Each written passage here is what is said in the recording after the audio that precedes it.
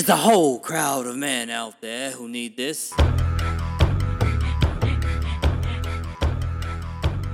Welcome to the case study.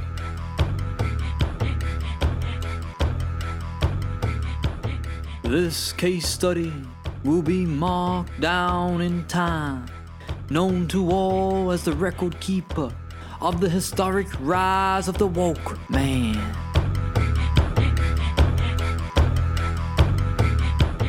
Welcome, ladies and gentlemen.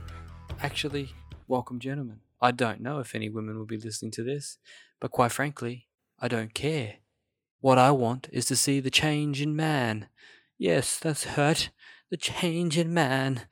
This is the Woke Man series, where you hear the stories of men who changed, who laid to rest their old ways of thinking, and who opened up and started expressing their truth, revealing emotion, strengthening their self-awareness, and breaking free from the old paradigm of being a man.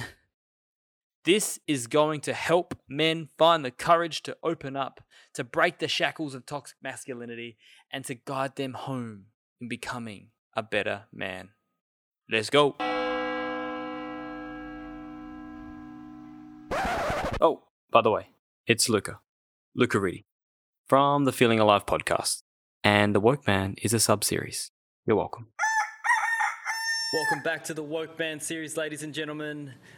I am here doing the greatest case study on man, 100 interviews painting the conscious journey of man from unwoke to woke and what that looked like. So anyone who is willing or needing change can have some inspiration and support on that journey. And I'm here with my brother, my sacred son brother, Devin. How are you, man? Doing so good, man. It's been a long day, a lot of stuff going on, and I'm really happy to be on this call right now. Thank you, bro. I appreciate having you. And I know you're over in Maui, taking in that beautiful island. It's good. So, first question. First question, brother. Drop it. Where did you grow up and where do you live now?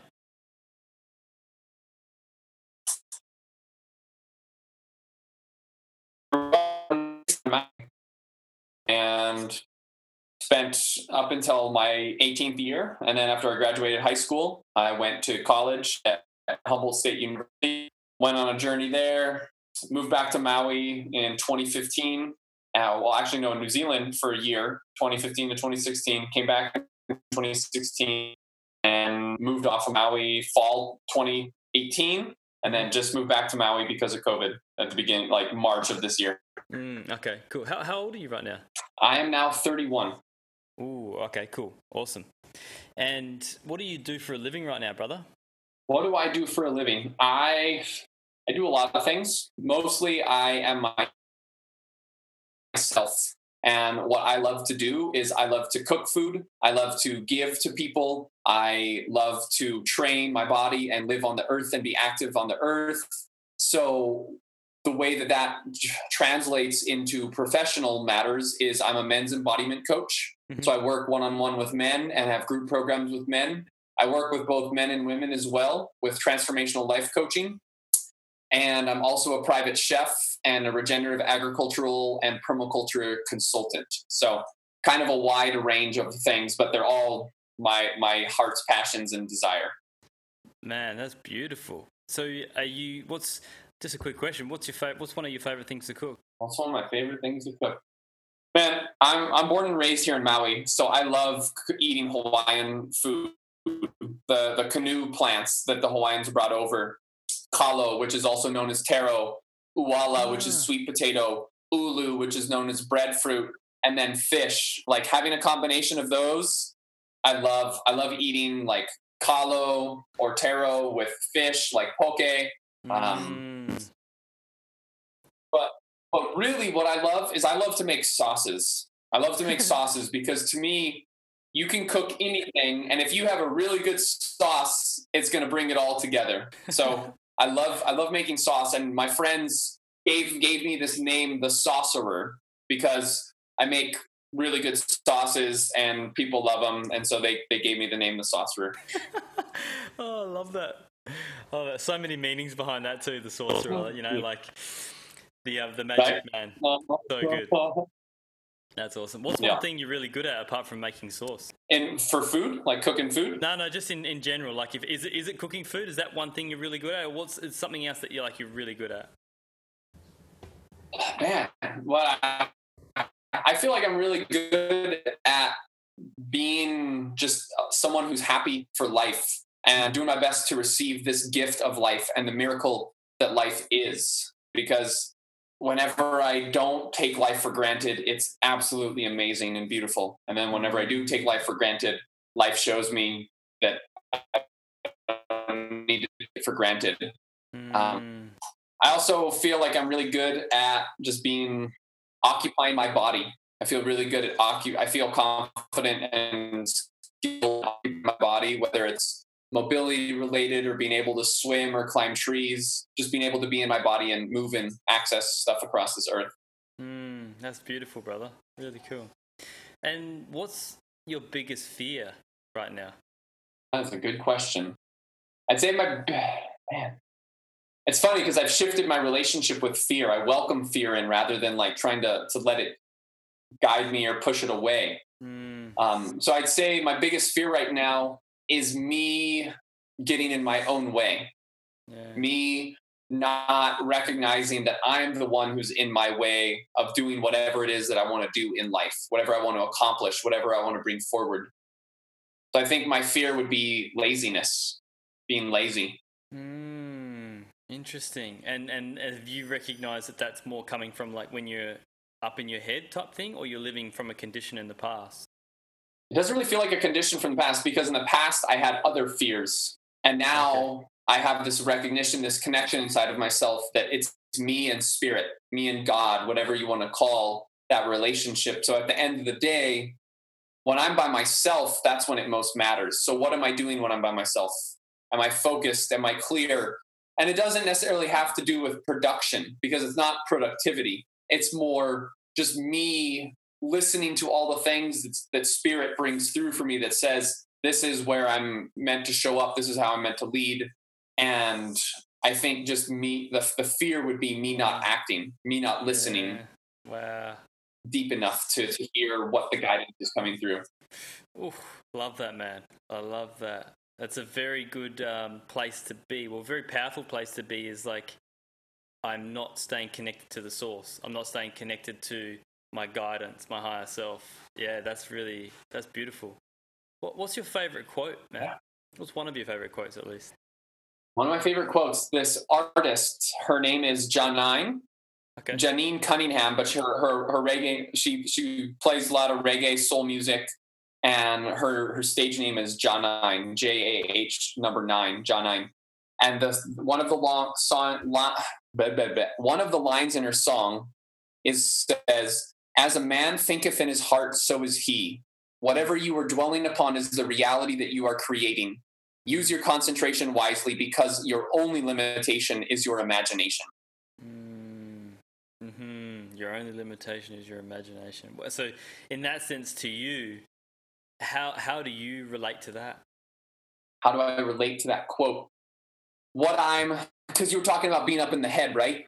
Yeah. For me, what I am portraying and projecting from my heart is literally what I create and what I'm a part of.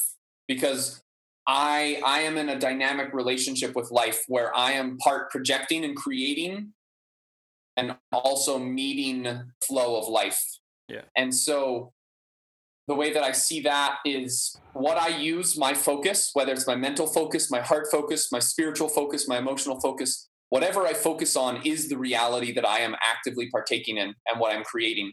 So the only thing, again, like I said, that fear, the only thing that stands in the way is my imagination. Yeah. Am I capable of imagining, visualizing, and feeling what I want to create in life? And if it's possible, then I can do that. And if I give that energy to it, it'll come through. Wow. So it just comes back to sovereignty, inner sovereignty. Totally. Yeah, I was going to say, like, you are as limited as you want yourself to be. It's not limitless as you want yourself to be. But it's just radical responsibility, right? Like, you are in control. Got it. That's beautiful, man. Yeah, brother. What's a conscious man to you? A conscious man to me is a man who recognizes his responsibility to the collective. A conscious man recognizes his impact. A conscious man recognizes that his energetic presence penetrates everything that he does. So how in life, how does he show up in every situation to truly bring his presence and to be the most impactful man possible? A conscious man, the land, the earth, women, children, our community. And a conscious man is a man who's willing to admit that he's made mistakes, who's willing to admit that he has emotions, who's willing to allow himself to cry and still stay connected to his body, still stay connected to the warrior, that protector, and that willingness to show up and do whatever needs to be done for the sake of everyone. It's a beautiful description, man. I love that. What's one thing that challenges you right now, Devin? One thing that challenges me right now is the current status of the climate in the U.S. with police brutality and institutionalized racism and the manipulation of humans and humans' emotions and just blatant lying and propaganda in front of humans and to profit off of humans. And my challenge in all of that is to not be so emotionally swayed and so emotionally driven, but rather that I'm staying connected to my heart, listening to the earth, listening to all of those around me, and showing up where I can show up truly and truly be a supporter and a friend and a community member. Yeah, it's definitely a very interesting time in this world, man. I remember starting January 1, I'm like, yeah, 2020 is going to be the best year ever. Holy shit, 2020 is like thrown us through the ringer. Yeah, I mean, yeah, it's definitely been some beautiful lessons in there for us all to come back to our truth and our heart and start shifting through that. I mean, awakening, right? Like we're seeing things differently now and people are standing up for it in a new way, which is great. You got it, bro. What does unconditional love mean to you, man? Unconditional, man, to me, unconditional love is this phrase that's been co-opted. I want to read something to you because to me this is the definition of like what I've seen come through. And it's, to me, unconditional love is just remembering that we belong. Unconditional love is remembering that we've been here. And I'm going to read this right now. You didn't come here to master unconditional love. This is where you came from and where you'll return to. You came here to learn personal love, universal love, messy love, sweaty love, crazy love, broken love, whole love.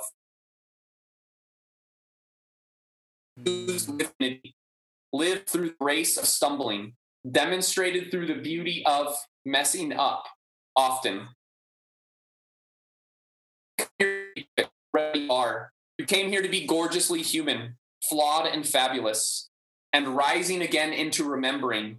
But unconditional love, stop telling that story. Love, in truth, doesn't need any adjectives. It doesn't require modifiers. It doesn't require the condition of perfection. It only asks you to show up and do your best, that you stay present and feel fully, that you shine and fly and laugh and cry and hurt and heal and fall and get back up and play and work and live and die as you. It's enough. It's plenty. What is that a part of? That is from this woman. I believe her name is Carolyn Wright. Okay. I'll send it to you on Instagram, bro. It's powerful. Like that to me. Courtney A. Walsh was the woman who wrote it. Man, that is like, I mean, that's been the most interesting description of that question so far, because you're so right. It's like we're trying, like it's everything. We're coming, like, I mean, I don't know, you're saying that it's not to master, we don't come down here to master unconditional love. We get to master just love for self. I mean, yeah, call it unconditional what, but just acceptance of self. That's beautiful, man. Now, this next question, I know the answer to it already, but do you believe in a greater power, and what is that? how do I attempt to put words in a language that doesn't recognize or acknowledge a higher power and attempt to use words to describe that?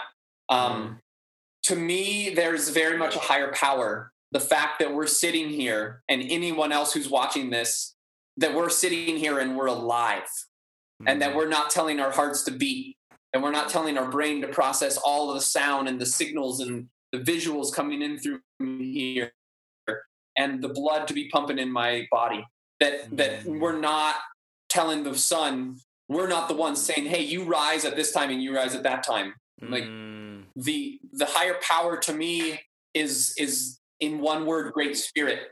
In another word, the Aboriginal people of Australia said divine oneness. There's so many different words to describe creator, God, goddess, mother God, father God, whatever we want to call it, because to me there's obviously something at play, and I can't attempt to describe it. But when I connect to indigenous cultures, when I'm around indigenous people and indigenous cultures, which everyone of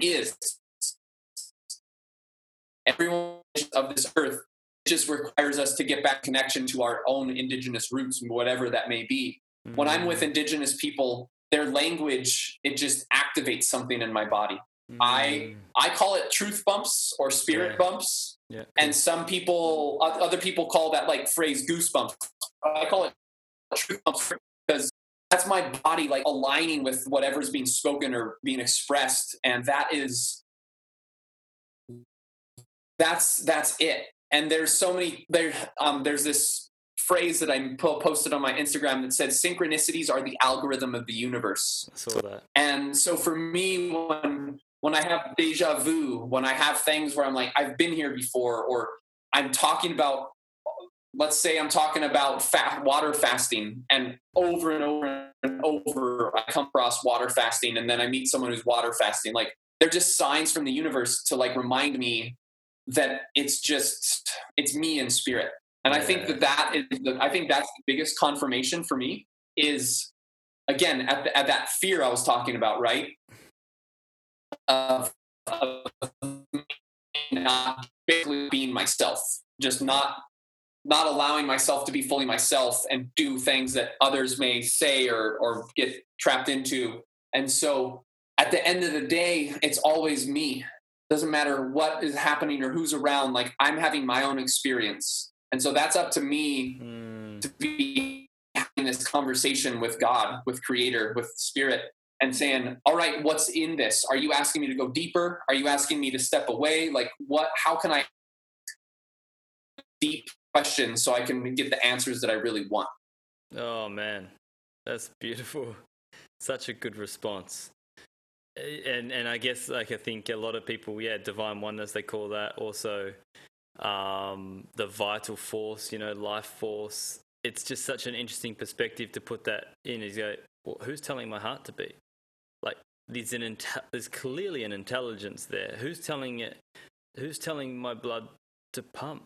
Like, why does it need to go to a specific parts and organs? Like, who's telling my organs to like orchestrate specific hormones and deliver nutrients to different parts of the body? And when you say it like that, you totally remember that there's something here, man. Like, come on. So yeah, I love that, brother. Appreciate that. So we're going to get into your journey now and talk about what your journey looked like from unwoke to woke. And it's just a reminder to anyone listening to this now is that it's not a destination. It's not a destination because it's just so much of a journey. Like, we haven't made it. We're not on a pedestal. We're not going, hey, come down, you unwoke people, come up here to us. We're a part of this journey and we're still learning. And it's just to say when I say woke, it's that we have an awareness now, awareness that we never used to have. And so first question for you, Devin, what did your life look like as unwoke and what's it look like now? The biggest distinction is what I've been speaking about, is literally the awareness that I'm alive. Yeah. I felt like I acted with a pretty level head. I felt like I acted with a pretty decent heart. but I wasn't caring for myself. I was living an unwoke life in a way where I still hadn't met those parts of myself that I'd welcome back in. I hadn't met those parts of myself that were hurting, that I pushed away, that I banished, that I said wasn't good enough. And yeah, I think that's what my life looked like. I was drinking a lot of alcohol. I was smoking a lot of cannabis. I was in college. I was doing pretty decent, like in school, like grade wise, I was doing good as far as like the paper, right? I was doing all the things. I was doing my engineering degree. I was getting a 3.8 or a 4.0 GPA. I was playing rugby. I was doing these things and doing that. But I wasn't listening. I wasn't having this active conversation with life. I wasn't in awe that I'm alive. And I think that's what my unwoke life looked like before. Interesting. And so now is it you've started listening more? Would that be the best way to summarize it? Is that so that started for me.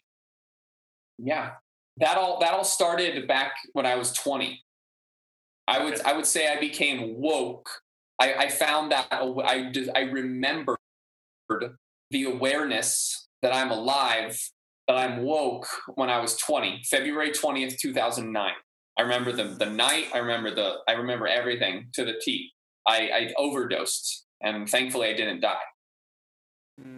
And long story short, I came back from the journey, left my body, had this whole crazy spiritual out of this body, extraterrestrial, interdimensional like journey coming back to my body. And I took a breath for the first time, and it felt like it was the first breath I'd taken in my whole life. It felt like my lungs were being like ripped open, and I just started to cry. I just started to cry with the awareness of how have I been living this fucking long without acknowledging that I am alive. And I went around and I was at a party, and I went to everyone at the party, and I was just like, do you know that you're alive? Like I was asking people, I'm like, do you actually know that you're alive? Do you know how fucking precious this life is? And from that moment, that changed everything. I went, after that night, I went plant-based. I stopped eating animals because I was seeing the industrial farming system. Holy shit. I started only supporting organic agriculture and local farmers. And like, everything changed at 20. I went celibate when I was 20 years old. I went celibate for a year and a half because I wasn't happy with the unwoke self. I wasn't happy with the patterns of relational dynamics that I had in the past. And so that's why I went celibate. And yeah, like it literally transformed my whole life. Whoa, dude, that's so interesting. I just got goosebumps everywhere. Man, that's how interesting. So what was the drug that... Yeah, truth bumps. What was the drug that you nearly OD'd on? MDMA. Oh wow, you must have had a lot. I had 2.1 grams. Shit, man. I've had a normally you take 0.1 gram. Yeah, whoa. What was it like? Were you shut down? I had 21 times the normal. Fucking hell! Did your body just shut down? Like no speaking, no talking, no nothing? I mean, so it's a really crazy story. My friend poured a pile of MDMA in my hand, and I just put it all in my mouth. And he was giving it to me to have for months rather than take it all at once. Oh. And so we then drove to this party, and so here's an interesting part of the story, right? We drive to a party that I've never been to. We've never been to this house. No one has ever been where we're going. And I get in the trunk of the car because I'm rolling and I'm so high already. And I go in a trunk and we drive to the party. And I don't know if you or anyone who's watching has ever tried ecstasy or MDMA, and you get the eye shakes where you'll like see people's eyes like jitter or jolt back and forth. It was nonstop. Like it did not stop, and it was the most intense that I've ever felt. The whole world felt like it was spinning, and I just told my friend, I was like, I need your help. Like I don't know what is going to happen. This is insane. And so he walked me through the party. I had my arm around him. We just walked right outside, and this was in Northern California, so there were a bunch of redwood trees, powerful ancient beings, sentient beings that are very conscious and aware, just holding this like safe container. So like I was so grateful to be surrounded by that. And I just went and leaned up against the wall outside, and I just disappeared. My friend said I was gone for half an hour. Didn't move, didn't talk, didn't breathe, like nothing. I just was blank.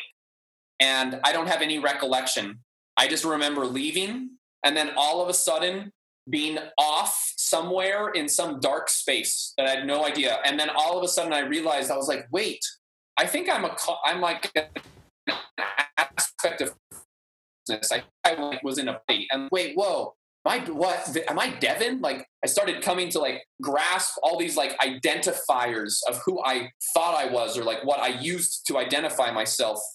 And then eventually I made my way. I was like, wait, I was in a body. Wait, I was at a party. Like all of these things started happening. And then I came back and I saw my body. I was watching it. I was watching the whole party, but I wasn't in my body. And then eventually I came back into my body. And then when I was in my body, it took me time to even be able to like feel my own body. But I know for like, it's what seemed like forever, I wasn't able to breathe. And I tried to breathe and I couldn't breathe. And finally, after trying, I finally like took a breath, and that's when I broke down and just was in this utter awe of life. Fuck, dude, that is insane, man. It's like a full out of body experience. Hold on, wow, man. So, was that your biggest vice in that period? Was it drugs, or was there something else that was your biggest vice? No, my vice at that time was not doing shadow work. My vice was just not embracing Avoidance. My darkness. And yeah, I was just avoiding the darkness inside. I was sad. I was hurt. I had stories that I wasn't worthy. I had stories that like I wasn't good enough being a white guy, because I grew up on Maui, and like growing up here, getting called haole my whole life, and like questioning why I was who I was, and didn't want to be associated with being white. I just wanted to be dark. I wanted to be bigger and heavier and all these things. So like I had all these stories that were going on inside of myself that caused me to want to numb them out with drinking and smoking. And I give myself credit, because I feel like for the most part, I had a pretty good heart and head on myself, but I was doing a lot of what society was telling me. And so I was definitely following the pack, because I'd left the island of Maui. I went to college, and my girlfriend that I gave a promise ring to was back on Maui. And so like I put so much weight in my friend group, and what started happening is they were doing a lot of drugs. And so I wouldn't do drugs with them all the time, but I was around it. So I eventually started to do it and partake and explore. But thankfully, I'm someone who's really sensitive as it is already. And for whatever reason, my soul, my spirit decided to take heavy doses at a young age and like blast myself open to be this channel to receive the information, to not need to really do too much, like not need to explore much more, because most of my exploring now is life rather than like drugs or plant medicines. Fucking hell, man. That's beautiful. Beautiful journey. What emotion challenged you most? I've got 5 emotions that tend to challenge men most, and that's anxiety, shame, guilt, fear, and anger. Which one of those challenged you most? At that time or right now? At that time. Oh. So just real quick, anxiety, guilt, shame, fear, and anger. Those are the 5 that you're referencing? Correct. I would say I think anger is probably the biggest one that I didn't know how to relate with at that age. And it was the emotion that would come out the most sideways. It was the emotion that would get jealous of my friend who was connecting with the girl that I was attracted to. And we were roommates. We shared a room in a house, and I got mad at him and I shoved him through our front window, our living room window, because I didn't know how to say, bro, like, I love you and you're connecting with this girl that I really like, can we like at least figure out what's going on here, rather than me just getting in his face and being like, fuck you, dude. And like, I'm going to shove you because I'm drunk and angry. And I shove you through my like living room window. Fuck. Like, I definitely would say that anger. I would definitely say anger was the least integrated of the emotions at that time in myself. Okay. I'm glad you used that word integrated, or least integrated. And did you ever contribute that to something that happened in your past? I think a lot of it mostly came from movies. I think most of the stuff that I like played out were things that were shown to me that I didn't like. When I did that, I felt like absolute shit. I felt so guilty. I felt so shameful after enacting the anger and not knowing how to direct it or how to console or meet it. And specific instances, I saw my father use anger. I saw my father have very extreme explosions of anger. And so rather than seeing someone who would express their anger in a way to let me know what was going on, it was someone who expressed their anger because they got pushed past their boundaries and they weren't using communication. And so I think that was ultimately for me, like that was it, was I witnessed my dad just be like, not angry, like be very happy-go-lucky, and then it would just explode in an instant at certain times. And so I think that's where I got a lot of that from. Wow, interesting. So how did you start to integrate it or let it go? Yeah, the biggest thing for me is embracing anger. The biggest thing for me has been to embrace that anger is an inspirational energy. It is telling me that I am not okay with what's going on.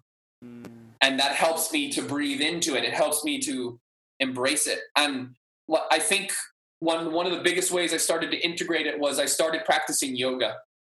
And I started going to Pilates class. And both of those were helping me to become more mindful of my body. And I also started to meditate. And so the combination of breath work, of yoga, and training my body helped me to really start to feel and come back home to my body and not just be up in my head.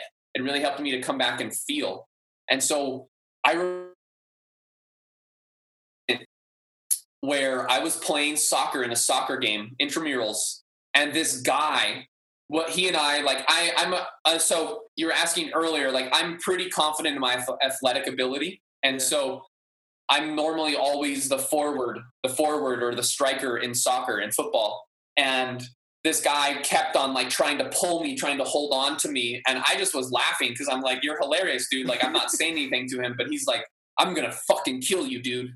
Whoa. And I remember feeling the anger start in my feet and just move up my legs and move up my body and feel all this heat start to get to my inner groin and my thigh. And I just like took a deep breath and let it all go. And it like, I felt it release. Whoa. And I remember in that instant, that was the first time where I had a visceral embodiment of experiencing anger.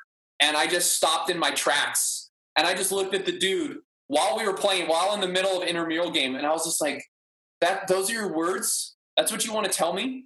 Like, we're competing here. Like, let's compete. Let's push each other to the edge. But you want to tell me that you're going to fucking kill me? Like, don't make that threat, man. Like, don't do that. There's no need to make that unnecessary threat. He didn't say anything. He couldn't say anything. Fuck, that's interesting, man. Like, that's so interesting. I just called him out. Yeah. And so do you feel like it is a matter of just us learning that to deal with these emotions is a matter of just allowing us to accept it and integrate it instead of judging it? I think so. Because I think that so much of society hides from anger. I believe that we shut anger down because that's, again, it's inspiration. So like my challenge, right? Like I was talking about, my challenge right now is the propaganda, the institutionalized racism, the police brutality, the lies and the false narratives and all the bullshit that's going on. If people are disconnected from anger, they're more easily controlled. If people are angry, you're going to have to meet that anger. And most people are not taught how to meet anger, how to deal with anger, let alone deal with how many millions and millions and millions of angry people. And so men and women at a young age are told Don't get angry. Stop it. Calm down. Whoa, whoa, whoa, whoa. But really, anger just wants to move. It's emotion. It's energy in motion. All it wants to do is move. It doesn't want to do anything except move. It's not even mine. So the less that I hold on to it, the less that I grasp, and the more that I feel and let it move, it doesn't stay inside me. It doesn't get stuck and stagnant and like and illness in my body. Yeah. So how can we move it outside of us without projecting it onto someone else? That's where the inner work comes in. That's where the self-mastery comes in. That's where the self-sovereignty. I prefer sovereignty. The self-sovereignty comes in because we get to be the ones who decide what we're doing. We get to be the ones who decide how we show up. So if I'm not happy with something and I continuously repeat it, that's on me.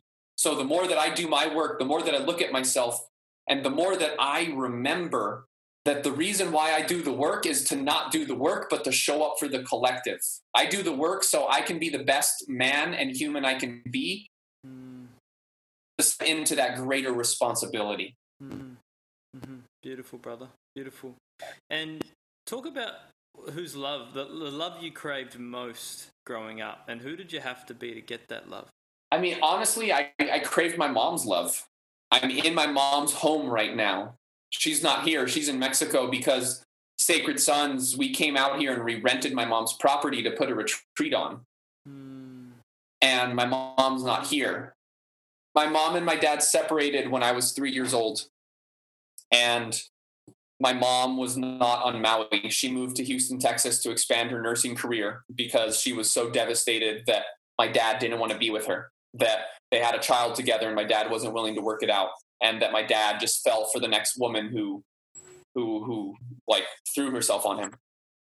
And so what happened was, moving forward, what I did to get that love, I didn't really have to do much to get it from my mom because she's loved me all along. She's always shown that love to me. I've always felt it from her. Her and I have a really deep connection. I'm very aware of it. But what happened was it came up in my relationships with women, my intimate my romantic relationships with women, because I started trying to do everything possible to make that person like me rather than me be myself and then have that person accept me and like me for who I am. And so I would sacrifice myself. I would not uphold my boundaries. I would bend and cater to every single need and just try and do everything. Be the yes man, be the Mr. Fix-It, be all of these things that seem great, but at the end of the day, I'm sacrificing myself. That pattern happens so many times. And when I realize that I'm sacrificing myself, I then step away because I'm like, you have not seen me. Like the relationship needs to die if we want to try and continue forward, because I need a whole new foundation. And that's the way it's been, is I've given away my own sovereignty to basically try and make someone stick around. And do you think that's because your mum went away and so you're just trying to get her to stick around? Yeah, it's so interesting. Yeah. I got a similar story to that with the love of my mum and how it plays out in relationships, but it comes from somewhere, and you'll always try to be someone to get what you think you've needed for so long. So yeah, it's a very interesting question, that one. It's always interesting to hear everyone's responses. Thanks for sharing that, man. Yeah, brother. Well, talk to me about the lowest point in your life. If we go, maybe it was that period before you had that MDMA overdose, or maybe it was that period. But what was the lowest point in your life, and did suicide ever cross your mind through that? That I can say were very low for me. One was my grandmother and my grandfather died within 4 months of each other. I was a sophomore in high school, and that was devastating. They were like my second parents. My grandfather was more my dad than my own father. He was a father for both of us. He was my role model. Every time I talk about him, I get so emotional because he's so impactful for who I am today and who I've become. So they died within 4 months of each other. I watched them both wither away. And then the next day after my grandfather died, my girlfriend at the time broke up with me. And that crushed everything. To lose my grandmother, then 4 months later lose my grandfather, and then my girlfriend broke up with me. It crushed me so much. And what happened was I didn't smoke cannabis in high school. I didn't smoke until I got to university. And that was the one moment in high school where I wanted to smoke cannabis. And I told my friend, who was also really good friends with me, and my girlfriend who had just broken up with me, I told him, I'm ready to smoke. I'm ready to get high. And he told me no. He told me, no, I'm not going to get you high the first time when you're like this. And I'm so grateful because he saved me. Had he not like upheld that boundary, I would have become addicted. And so that was the first time where I was super low. There were definitely moments where I just wanted to give up. I just felt so confused. And my dad was going off and getting really drunk and just drinking like a 12-pack a night because he was so devastated. He didn't have a group of conscious men. He didn't have a brotherhood to turn to process his emotions, to be held, to be witnessed. And so I just was like, fuck, where's my dad? Like the only person that's like my pillar is gone. Like he's drunk. And now what? So that was the first one. And then the second one was I came back for my first year of college. And I had been dating a girl for my last 2 years, junior and senior year of high school. And then the year that I went away to college, she was a senior in high school, and I stayed true to her. I gave her a promise ring. I really was into her, like really very much. At least I thought I was into her. And I came back, and she basically broke the agreement that we were exclusive with each other, and she was connecting with another friend of mine pretty much for like the whole last half of her year. And that just devastated me. I was just utterly broken. I was just like, wait, what? I just spent my whole year staying true to you, and you couldn't give me the decency to say, I want to connect with this man. Like, sure, I would have been bummed, but I would have been like, you got to do that. And I would have been so, like, after shifting that, like, hindsight, I would have been so excited because I'm like, wait, what? I'm a freshman in college. Like, I get to go be sexually promiscuous.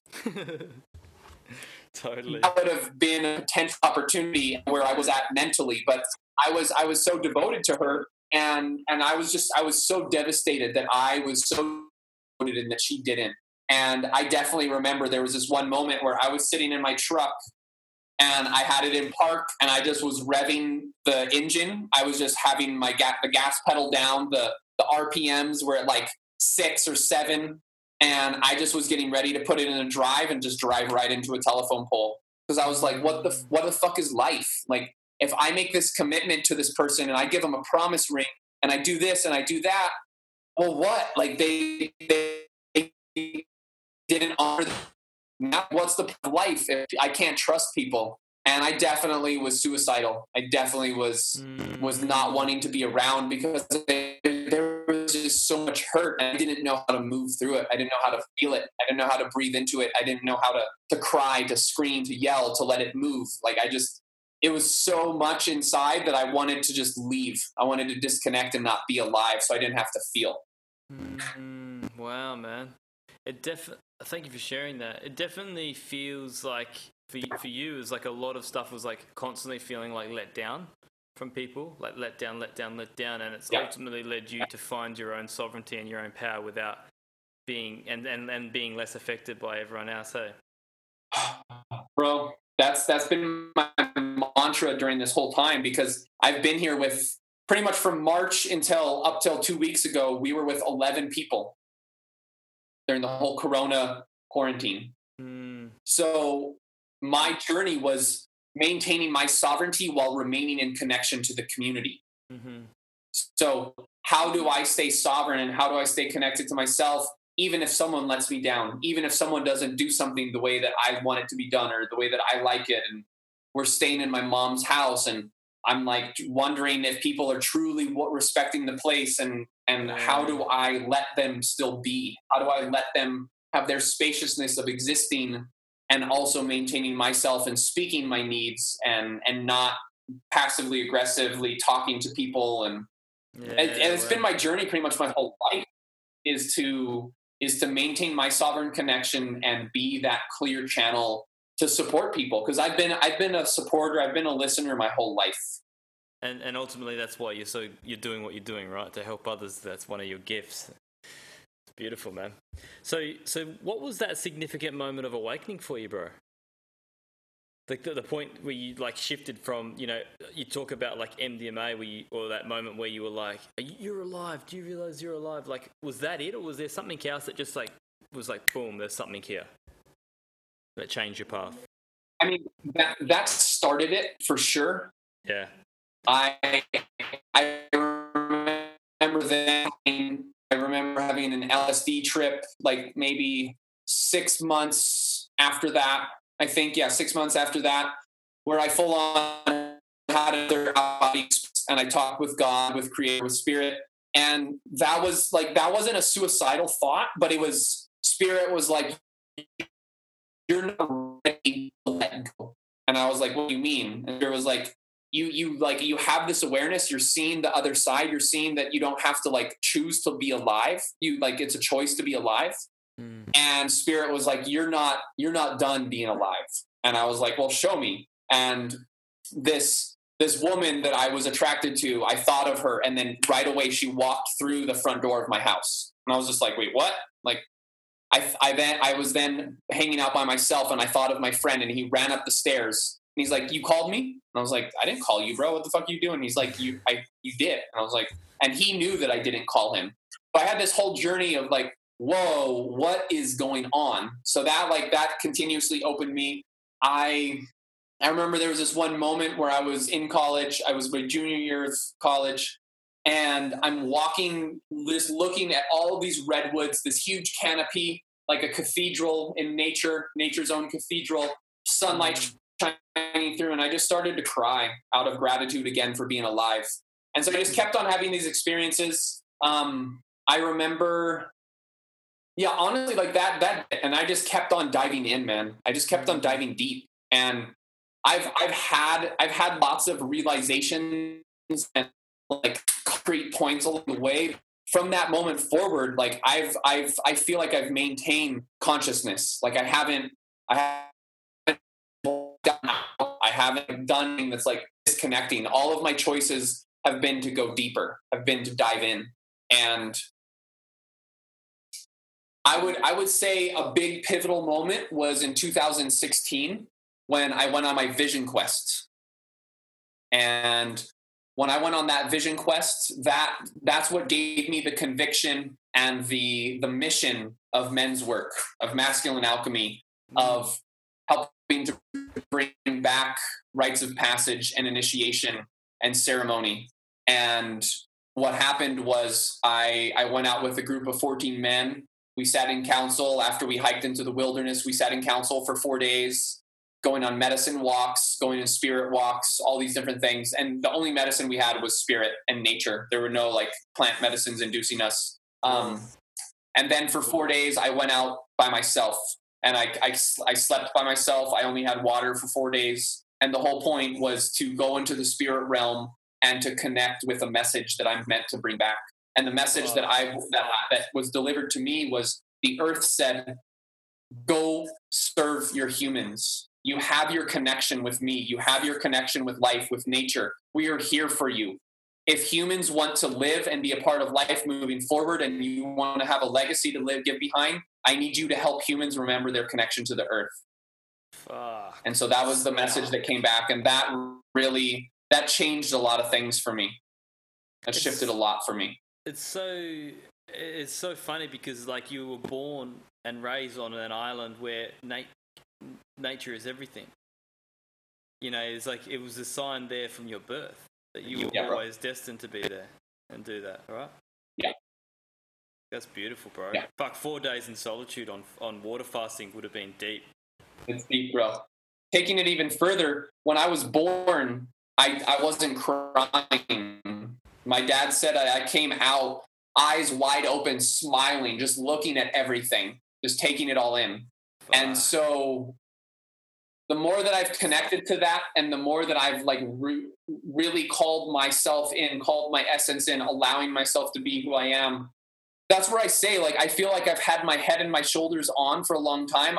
I've learned how to stay in my own sovereignty. I've learned how to be in my own energy rather than being swayed and manipulated, not whether it's intentional or unintentional, but like allowing that energy to move me so much. And so it's just, honestly, it's been a journey of remembering for me. It's been a journey of shedding the layers of Western lack of nature connection and lack of animism to just coming back to life, coming back to my body and allowing myself to exist and to be.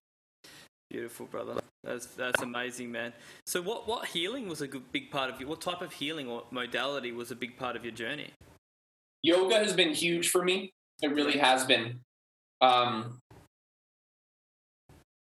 Yoga led me to meditation and breath work.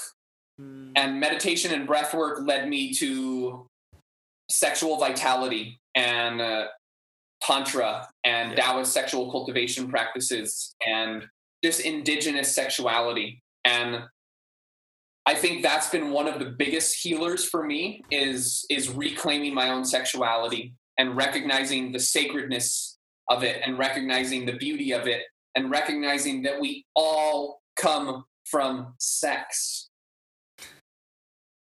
And how do yet it's shamed, eh? Yeah, yet it's shame. So like, how do I embody my sexuality without that shame? How do I truly express my creativity in this life and not hold it back? And I think that that's ultimately the challenge. Is life is giving us, like that quote that I read, it's I'm here to be human. So part of my humanness is my sexuality. Part of my humanness is my wild nature, my ferocious lion that wants to devour something.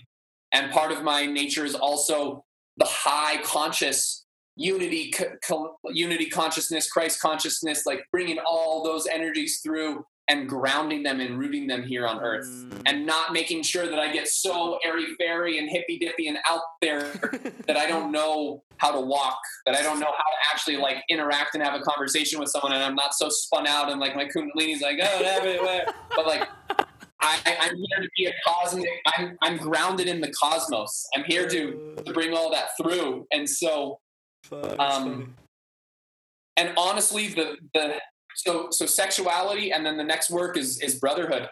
Yeah. Like being in a space where I can connect with men, where I can have authentic, vulnerable, real conversations, where I can talk about whatever I want to talk about and don't have to worry about judgment, where I know that if I need to wrestle, if I need to let energy out, my brother's going to meet me. If I need to cry, my brother's going to hold me. If I need to scream, my brother's going to scream with me. And brotherhood has been the medicine for me, and connection has been the cure. That's fucking amazing, man. I think that for a lot of people listening right now it's beautiful to see that there's, you know, you've come from a place where you weren't always talking like this. You never had this awareness once. You never had these experiences. Well, you were never like this because you didn't have these experiences, and so your experiences have shaped you into doing what you're doing now. And so, I mean, that's the beautiful part of this series, is that people can see that we weren't born like this. Yes, we had the awareness maybe on a higher, you know, that higher plane, but we lost connection to it, and now it's just finding a connection back. And so anyone listening to this, you go, what the fuck are we talking about?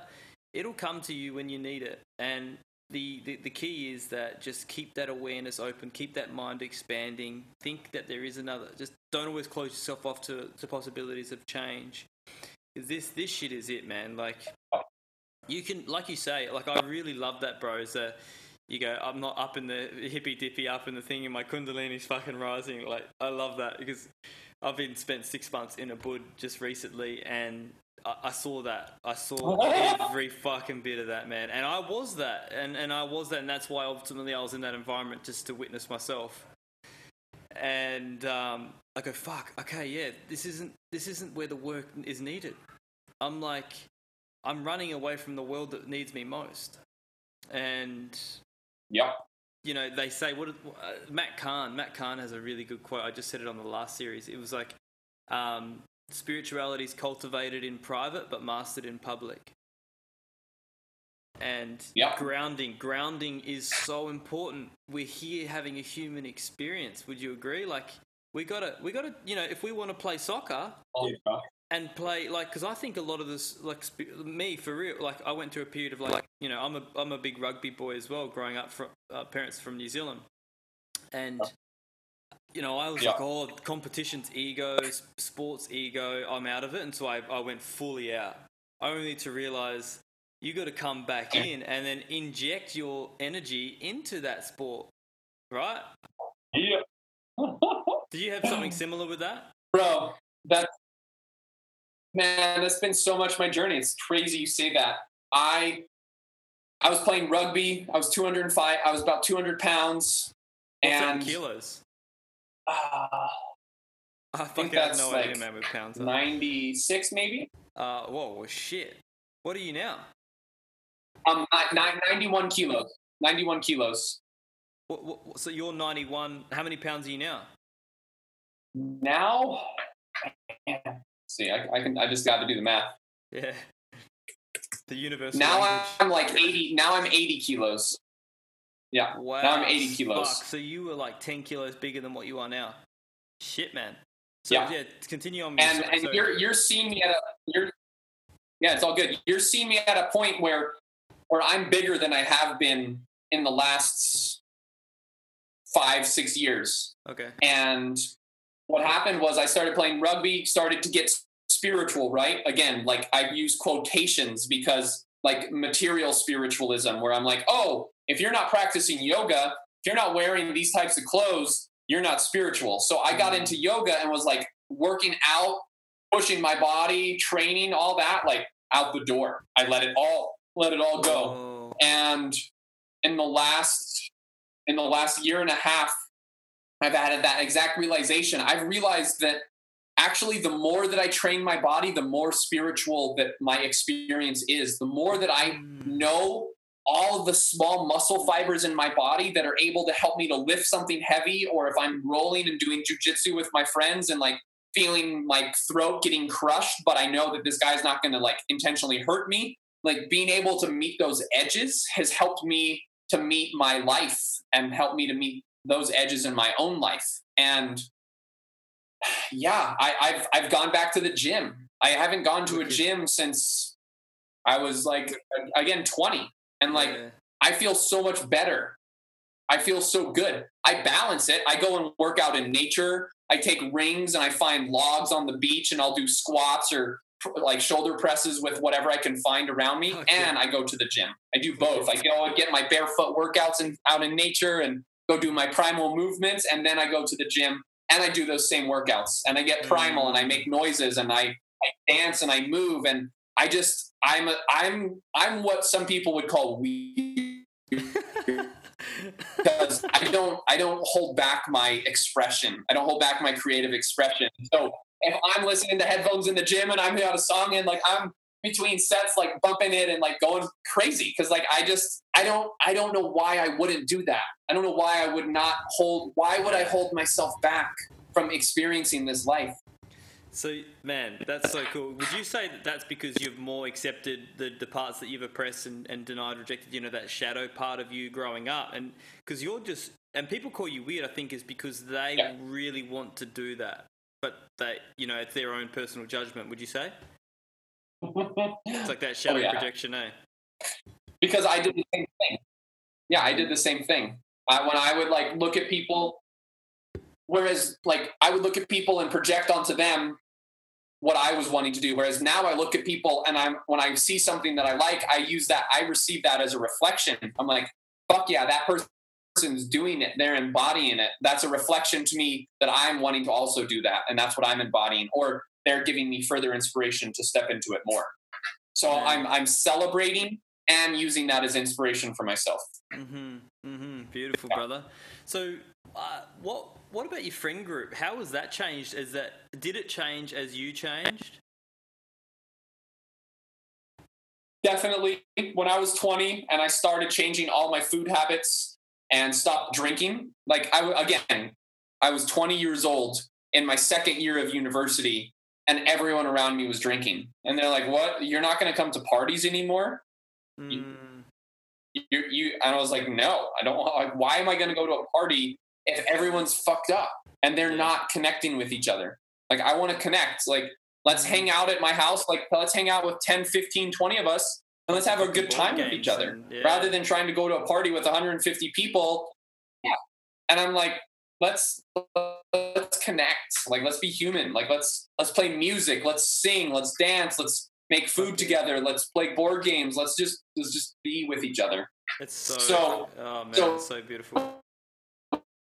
And our friend group has changed over time. Sure. Yeah.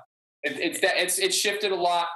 And lately I feel like I deepen in my relations. That's what I feel like I'm doing now, is I'm just deepening in my relations and also meeting other people who I'm connecting with and just absolutely loving it. So yeah, wow.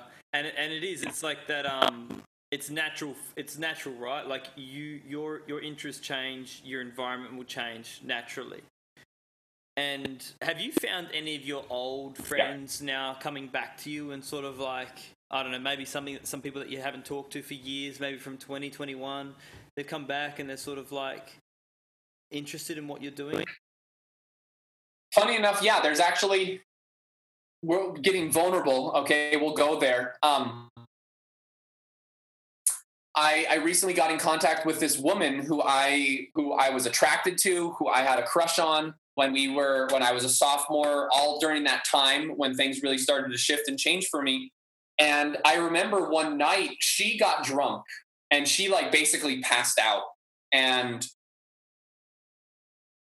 she wanted me to stay with her. She was like, "Stay with me." Like, even though she was like, I wasn't going to do anything to her, but we just cuddled and slept together. And in the morning, her and I started to get intimate and started to get sexual, and she act like I prematurely ejaculated, and that, and I actually reconnected to her during this COVID time. I reconnected to her like maybe a month and a half since probably my junior year in college, like probably a few months after that incident happened. Like, her and I didn't really talk, and she just reached out and was just like, "Wow, your journey has changed. You've deepened so much." And I'm going to reach out to her and let her know that experience, like, her, like, she didn't do anything, but me, like, just acknowledging like, "Hey, I don't know if you know, but like, that was so impactful for me," and just owning that. So she's someone who's come back in. Wow. Yeah, I would definitely say that I've had some college friends just be surprised, and they're like, "Wow, the work that you're doing is amazing. Like, I'm interested, and I want to learn more, and I want to do work with you." A friend from my freshman year in college, like, he and I have totally been in contact with each other and talking a lot. So yeah, it's actually funny enough. It's definitely been happening. So the more when you ask that question, I'm like, wow, there's actually definitely people coming in. Yeah, it's almost like you're the leader for your old friends. You know, you're leading the path, showing them the path. Yeah. And I mean, if not, that's totally okay too, because you're doing it for your own benefit and your own love. Yeah. So we got two more questions, brother. Yeah. What part of this conscious journey are you most grateful for? That's hard. That's a hard question to narrow it down to one thing that I'm most grateful for. I think the thing that I'm most grateful for is connection. Yeah. Because this conscious journey has helped me to create really deep friendships and bonds with the earth, with the ocean, with my fellow friends. And that nourishes me so much. Yeah. My human family, my earth elemental family, and just being able to really go deep and just celebrate life with each other is so juicy for me. And I think, like, in addition to that, like, for me, having the awareness that I live an orgasmic life is really potent for me, because to me, orgasm is just like just receiving that heightened ecstasy with the moment. And it can happen whether I eat food or drink water or feel the sun on my skin or the wind on my skin. whatever it may be, like it's an opportunity for me to drop in and to experience this life. And again, that's connection. So I think that connection is what I love. Beautiful, brother. Beautiful. And what's one tip you would give your old self who's just starting this journey? Now, knowing what you know now. What I would tell my young self is I would say create the structures and organization in my life to set myself up to do what I want to do, and just listen to my heart and what I find in excitement and go for that all the way, because I've made it this far and there's nothing to be afraid of, because you're going to be supported all along the way and you will make it through it all. Beautiful, man. So how would you say if your young self goes, yeah, but how do I listen to my heart? Is it you say you follow what excites you? Yeah, listening to my heart, like listening, like from that heart space, listening to what excites me from my heart space. That's beautiful, brother. Man, It's been a beautiful interview. I think there were times where it was delayed and stuff, but I just fully just lent into that and just it will be what it will be. And I'm grateful to connect with you, bro. I think we've got a very similar story in the sense of our challenges and whatnot. And yeah, I'm sure this won't be the last. I definitely I think we've got some mutual friends, and I definitely think I'll be attending a Sacred Sons event at some point in my life for sure. And so I guess we'll meet at that point. Let's get you out, bro. Yeah, that'd be wicked, man. That'd be wicked. I sent one. Where do you live right now? I'm in Canggu, Bali. Okay, sweet. Right on, bro. Yeah, so I'll be back. I think we'll be finishing up here once COVID all ends. So we'll be here for about a year all up. And then my partner's from Canada, so we'll go back to Vancouver and spend some time with her family. And, bro, we're just tuning into the heart. We've got no destination. Just go with flow. We clearly know after 2020 that we're not in control. And so to think that we know what we're doing at the end of the year or whenever, we'll just go with the flow, I had a plan, man. I had a plan from 2020. I thought I was going to fucking kill 2020. And it's just absolutely destroyed everything I fucking knew what I was going to do. Fuck. I had so many plans, bro. Same here. And that's the beauty of life is to not let that like get in the way. Not let that be like, oh, well, I'm not going to make plans. Like I'm getting ready to go on an airplane and I'm going to go travel in about a week. Oh, and I'm going to travel basically. I'm going to go first to California. I'm going to wrap up. I had a lease that was in San Diego. I'm going to wrap that up. I'm going to go see my brother in Portland, and he and I are going to go backpacking for his birthday. Yep. And then I'm going to fly to Miami, and there's this woman that I've been connecting with, and we've only been talking on the phone, and it's such a magical connection. And part of me is like, no, like I need to stay here on Maui. And the other part of me is like, I have no fucking clue what life ever has in store. So when I hear a message, when I hear a sign to go, I go. And I don't always know what it is entailed for me, but there's such a sweet connection there. And I don't know what, again, like we talked about, I don't know what life has in store for me or for anyone. So I'm here to meet it and embrace it to the fullest, and also like utilize these opportunities as ways to give back and to connect with the permaculture community. And that's what I do. When I travel, I go and connect to farms and I give back. So that way I'm not just a tourist. I'm a traveler. I connect with the actual land and I give back. And it's just, to me, more than ever, I've just been shown that I cannot take life for granted. This life is so beautiful. And there's just to live it and listen and go for it. Yeah, step in. Man, I love that, brother. Wow, good luck on your traveling adventure, bro. And again, it's been an absolute pleasure to share your story and your journey. And we'll stay in touch, and we'll see where this goes, brother. woke man, bring love and just be. I got love in my eyes, bro, I can see. I'm gonna be who I'm destined to be. Wokeness is taking my old self away. Yeah, I put love into me. I'm spreading that love, yo, don't you see? Grab your cacao and drink it with me, cause wokeness is taking my old self away.